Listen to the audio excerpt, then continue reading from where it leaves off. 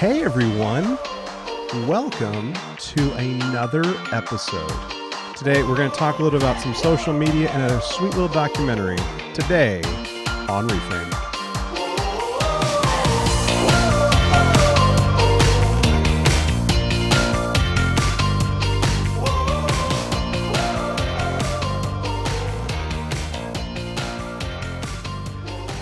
Well, gang, it's so happy to have each and every one of you back listening or watching or whatever it is that you're doing out there in listener land. I'm your host. I'm Chase McKinney. I'm a licensed professional counselor. I'm a nationally certified counselor. And, even though I'm a counselor, I'm not your counselor. So don't let this show be the thing that replaces traditional therapy for you. We talk about mental health thingy things, and we use mental health and pop culture as like an intersection to kind of try and make some sense of it, talk about, topics and issues and everything in between pretty much. But just because of that, don't let these things serve as your replacement for good old-fashioned counseling, for good old-fashioned therapy. There are plenty of great folks out there that can help you. And if you do want to do counseling and you are in Texas, then by all means, let's talk about it. You can go to theredarrowgroup.com, theredarrowgroup.com to get some more information about working together, at least with me, if you're in the state of Texas. I'm also on BetterHelp, so you can look me up. I'll have some information for the video to link directly to both of them. However, if you are local, whether you're local or not, I'm happy to work with you in Texas at least. You have to be a Texas resident for that. And anyway, I've been thinking about this show, and I've been, the thing that's kind of challenging in a way about the show and how I originally structured it was the need for other folks to really join me in being like a co-host. And people's schedules are just so bonkers and all over the place that sometimes it's just hard to find the right people, to not necessarily find the right people, but even the people that have like their schedules to like kind of jive and line up with your own, with being able to talk about the things that you want to talk about on a particular schedule.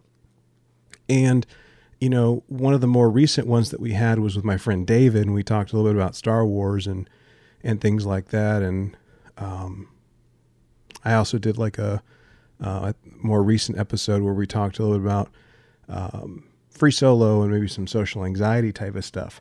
And, today we're going to talk a little bit about really the like social media in general and like what's kind of going on with that. And just what we're seeing in like platforms like Netflix, for example, where we're seeing this particular documentary, where it's really being published, but you can see it, you can watch it really anywhere else, I'm pretty sure.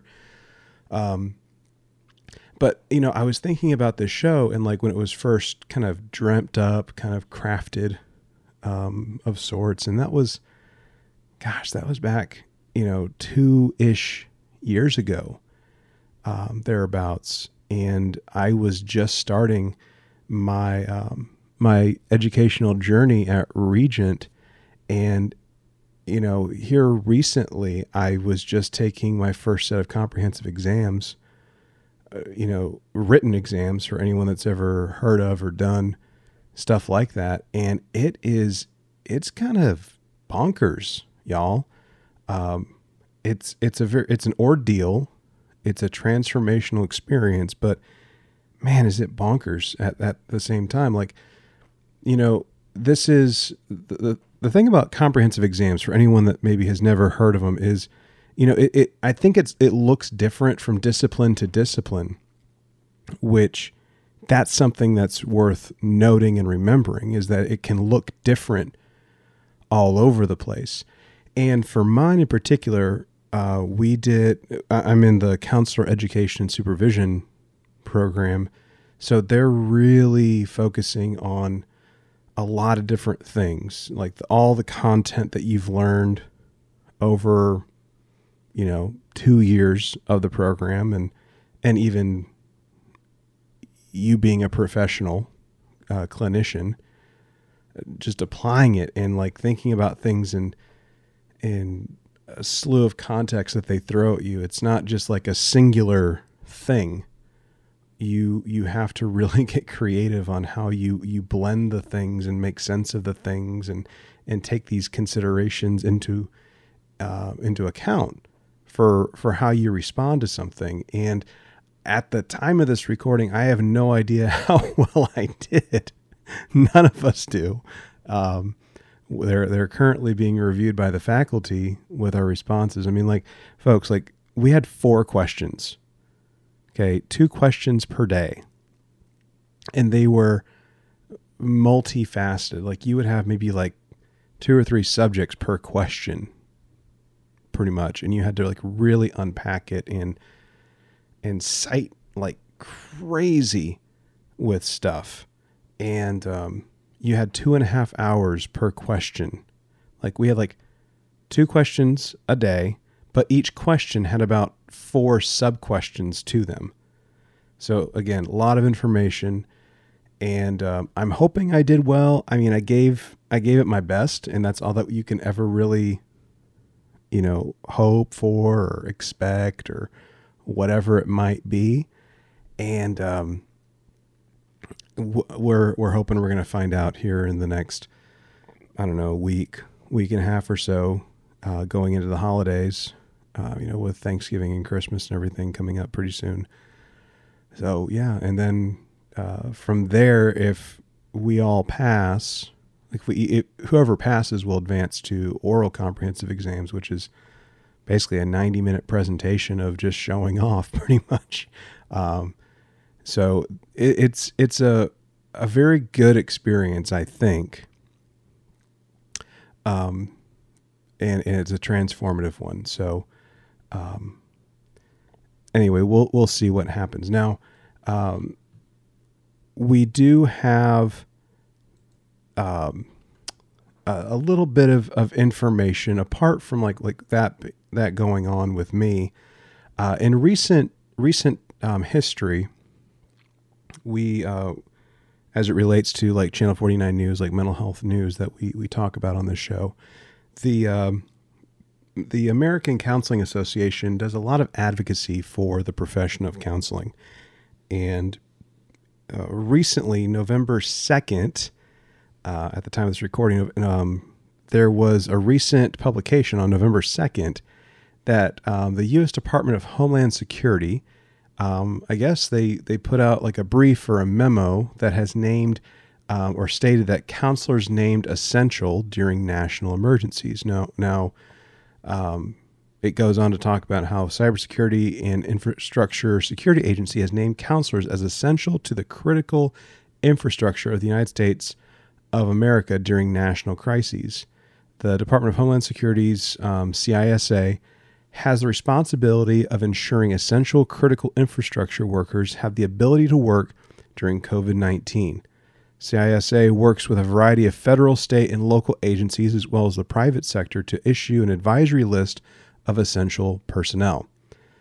The purpose of the list is to provide state, local, tribal, and territorial officials an essential services list to ensure communities continue to function during disasters, including public health and safety, as well as economic and national security.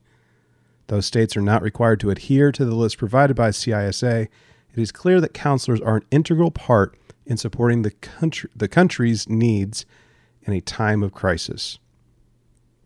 So the fact that counselors are getting more and more notoriety in the American public, I think is fantastic.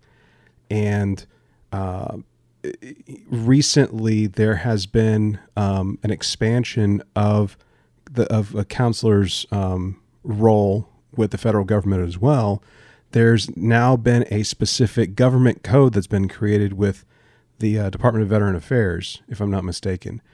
And that's huge for us because so far it's been mainly just psychologists, psychiatrists, and social workers that have had the recognition and job codes at the federal level, but not counselors, not LPCs or MHCs, mental health counselors, depending on what they're called. But with the fact that we're getting more recognition, more notoriety, that means that there's more opportunities for expansion, more opportunities for growth and professional development and professional identity development for the counseling profession. So it's a good time to be a counselor. And it's very hopeful that there will be more opportunities for reciprocity. Reciprocity being a fancy way of just talking about being able to cross state lines, essentially.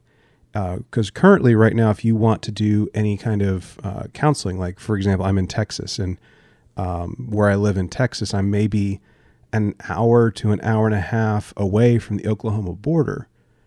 But like, let's say I lived 1 mile south of the Oklahoma border, I would not be allowed to see anyone in Oklahoma, even if they were a mile away from me, because I am not licensed in Oklahoma. And with what the government is doing with giving the counseling profession more and more, it's making a stronger case for reciprocity of licensing, which could eventually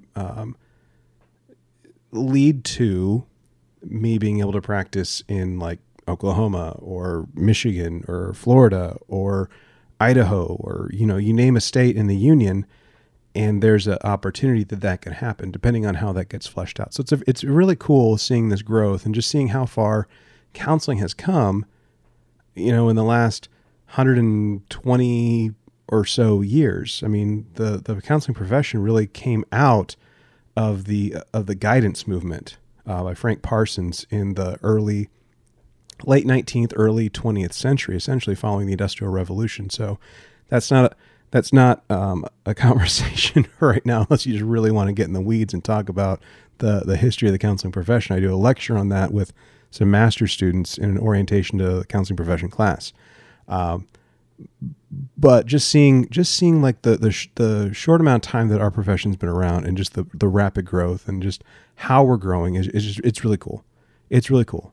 And for anyone that is interested in maybe going into counseling, like, feel free to reach out to me and get a hold of me, and let's see what happens. Give me a shout, and I'm happy to talk to you about that. I mean, I know I'm wearing a hat right now for anyone of you watching. And I might look not academic, but I can be whenever it suits me, apparently. I don't know. All right. Well, I think apart from that, the actual content of the show for today, I might go, and I might be switching between two different types of media, because, to be completely honest with you, it reminded me of a piece of media that I've seen, I can't tell you how many times, and give you a hint, it's Star Trek related. So there you go.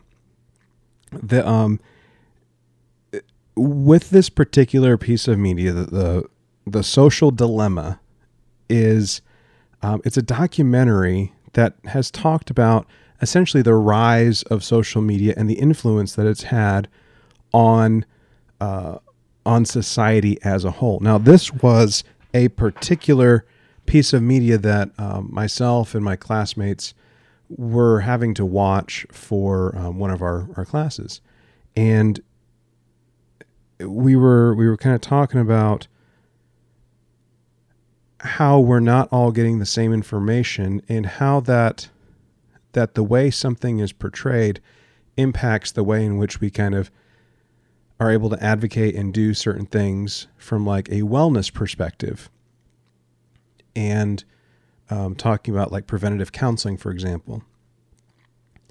And in this particular documentary, it was showing essentially, what could be, or what is happening because of like algorithms and what in like basically our thought life, and how it has impacted our interpersonal interactions like our social interactions with folks and our ways of communicating with one another. There's an episode of Star Trek The Next Generation called The Game. And for anyone that's interested in Star Trek, I do run another podcast called These Are the Voyages of Star Trek podcast, where we just talk about Star Trek. Whatever we want to talk about with Star Trek, we talk about it. And with Star Trek, in that particular episode of The Next Generation, The Game, it has it starts out with this character who's got this piece of tech that gives it to one of the main cast members, who in turn takes it back to the Enterprise, and the whole ship starts to really get infatuated with it, to the detriment of people not doing their job, people getting irritable, people seeing other folks as being like the enemy. And ultimately we find out, spoilers, I guess statute of limitations kind of over, since the show's been kind of off the air for almost 30 years pretty much. But we later find out that this piece of tech was designed to be a takeover, not only of the ship, but eventually of the Federation itself, because of mass distribution and the way in which they could reproduce it, basically. And it got me really thinking about how this information is being presented and what it's doing to the young people that we have in our lives. This particular documentary, we can look at research itself and how it talks about teenagers and even just adolescents in general that are having higher suicidal ideation rates, just like higher rates of like suicide compared to generations past, and how it's exponentially grown in recent history. It's alarming what it is, what social media has led to, essentially. And I think about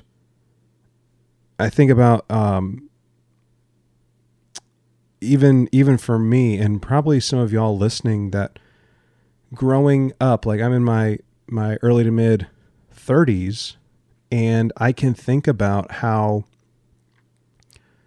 what was it? The 90s, pretty much, like the internet was just becoming more of a thing. Like most households were starting to get it. Like it was dial up.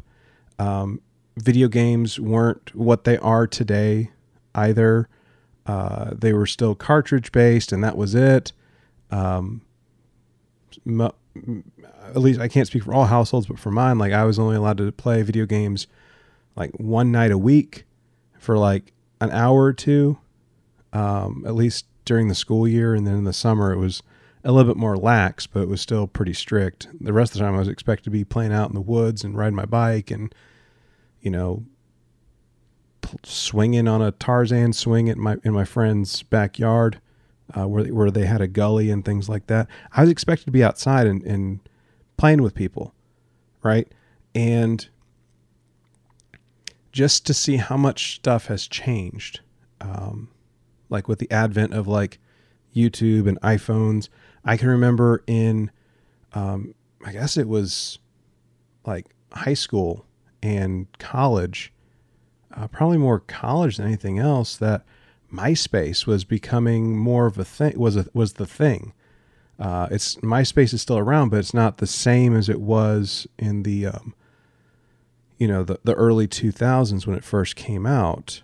It had music, and it was a place for you to kind of just be with your friends and kind of stay up to date with your friends for the most part. And then Facebook, you had to be a member, you had to be a student of a university to be able to be connected. And then we saw Facebook explode, and MySpace just kind of was like left in the dust, which I still kind of miss MySpace, I'm being kind of honest with you.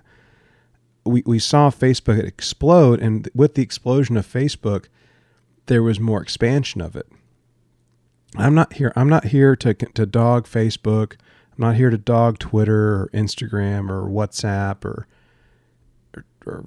Snapchat or any of those places. I think they can be good. I think they're neutral, but when they're taken to the extreme, that's when we have issues. And we are seeing that there are challenges with the interpersonal nature of how these things are used and how they are literally changing minds. Literally changing minds. And I don't want people to take this as me being like an alarmist or anything like that. But I do want us to think about, in the context of the documentary, which is about, I think, like an hour and a half to 2 hours. And I would highly recommend you go check it out. I don't get any kind of money or nothing from like Netflix or anything like that for talking about this. But I personally watched this on Netflix, like I said, for one of my classes, and go check it out. It's very thought provoking. And think about like the amount of time that you spend on it. I think that there's something to be said about like withdrawal that you can have from like your phones. Like I have my phone right here, like my device right here. And the way that we use something is up to us. It's up to, choosing how to respond to something, much the same way that, we might approach like an area in therapy. How do we respond? How do we choose to respond to a particular thing, right? And something that's pretty interesting that comes about in the documentary is like all these people that started out, they felt like they were doing a good thing. And then it just kind of evolved, and the algorithm kind of grew and like learned from itself, almost like a Skynet kind of thing that we learn in like Terminator, like the machines are learning or kind of sort of like that.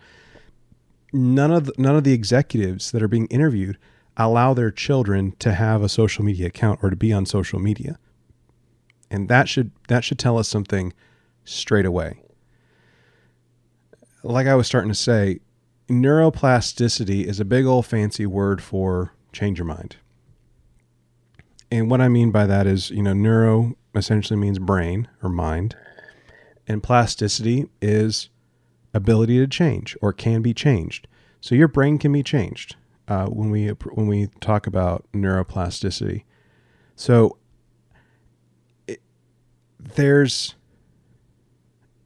when you realize how much time you spend and just the what it's doing neurochemically to your brain, there's the opportunity for change to truly occur when you make that intentional decision to change, to choose to not always have your phone on you. They talk about, and I agree with this, that with your phones and having like your push notifications and like the constantly being in the know kind of thing, whenever you are, you're like on Facebook, for example, just take that for example, like you nowadays, like on your smartphone, you'll like pull down the top of the page and it'll refresh. And they are comparing that to kind of like being at like the slots at like, like at a casino or something. And it's kind of like you're pulling down the bar and see what you're going to win. And I know for me personally, I get frustrated because like I might be in the middle of reading something and then I just like, I minimize it or I come back to it and I can't find the thing. And that's intentional. So everything is meant to be like a quick hit with it. So this thing is talking a little bit about like addiction and a little bit about like interpersonal communication, interpersonal relationships, and how it's like all melding together. And we look at that and we look at what we see in the episode, The Game on Star Trek Next Generation. And it's a little scary, if I'm being honest with y'all listening, for anyone that does still listen to this thing. It's a little scary just noticing that and seeing how it has played out, how it does play out. And in fact, what I want y'all to do, if you're really feeling up to it, is to go watch this documentary. So The Social Dilemma Again, it's on Netflix. And then also go watch The Game. So The Game is, like I said, it's Star Trek. And it's Star Trek The Next Generation season 5. I want to say like episode 5 or 6, depending on like where you're watching it. And just go check it out. So just to kind of put the time into perspective, season 5 of The Next Generation is going to be around 1992, thereabouts. So 91, 92, depending. So the fact that we're seeing essentially the rise of social media and like what can happen, basically 15 to 20 years prior to it happening, is kind of crazy. So what do we do about it? What do we do about it? Okay, Chase, you freaked us the heck out. What do we do about it? Let's set some limits. Let's set some boundaries. Okay. If we're talking about boundaries is like another way of saying like safety net. Like we know what the limits are with boundaries. Like I talk about this with my clients fairly regularly, that children need boundaries, and children test boundaries as part of good, healthy attachment development. If I had like a table right in front of me and I got a pen out with like no cap and it could just roll, if I set it down, that pen might roll. And as long as it's on the table, it's safe. It's not going to fall off, basically. But if it goes beyond that, it's going to fall off. It's not going to be on the table anymore. And I think y'all understand where I'm going with this, but just keep in mind that if we define like, okay, this table, this is the thing that I'm defining as what I'm okay with, right? So that could be like a time limit. That could be certain applications, certain television shows or movies or platforms that you're okay with yourself or your family members watching, especially if you have little children. There's so much stuff that's going on in kids' minds as it's developing that we have to be extra vigilant and cautious about that. So just that's something to kind of keep in mind is like, okay, what am I okay with?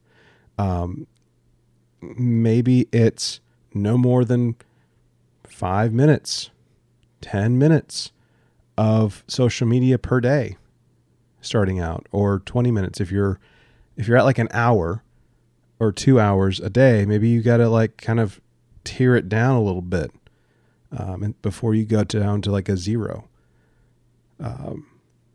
And choosing other things like going out and doing other hobbies and things that you might enjoy perhaps rather than always being plugged in. Another boundary could be no cell phones next to your nightstand. Believe it or not, they still make clocks with alarms on them. You don't need your telephone.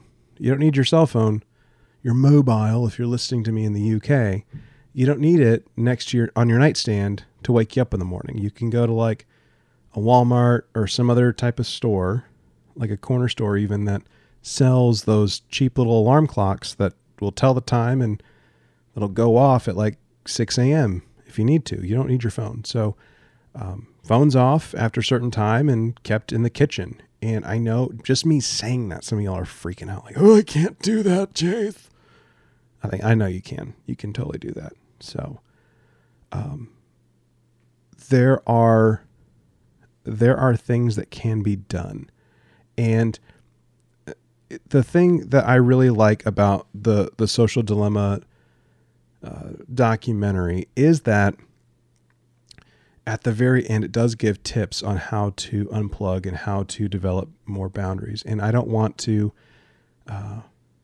get too into that because I want you to watch it and to arrive at your own conclusions about it. So with that, I know that this has been a brief episode and that I feel like I've been talking a lot, but I hope that this is some information that you have enjoyed and that you will act on. So again, make sure that you go and you check it out. Go check out The Social Dilemma. Go check out the episode of Star Trek The Next Generation called The Game, Season 5, around episode 5 or 6. Again, that's in 1991, 1992 time frame. And, if you have enjoyed this content, if you've enjoyed, what you've seen, what you've heard, let us know. I want to hear a little bit about, leave us some comments about like how this show maybe has helped you, or maybe some new thoughts that you've come up with. And again, if you are looking for counseling, I'm happy to help you out, as long as you're in Texas, of course, and it's a good fit. Otherwise, I'll help you find someone maybe that would be a better fit for you. With that, if you do want to get in contact with us, you want to get in contact with me, you want to send in a note to have your comments maybe featured on a future episode of the show, make sure you do that at reframepod@gmail.com. You can also send a note, give us a call at 817-752-4757. There's a 3-minute time limit, and your comments may be used on a future episode of Reframed. And finally, if you do want to write us a note, just say something, or just want to mail us anything, you can do that. Send it to P.O. Box 2455, Azle, Texas 76098. And y'all, again, thank you for listening to my ramblings as we talk about this stuff today. And as we leave here today, may you always remember to take care and to stay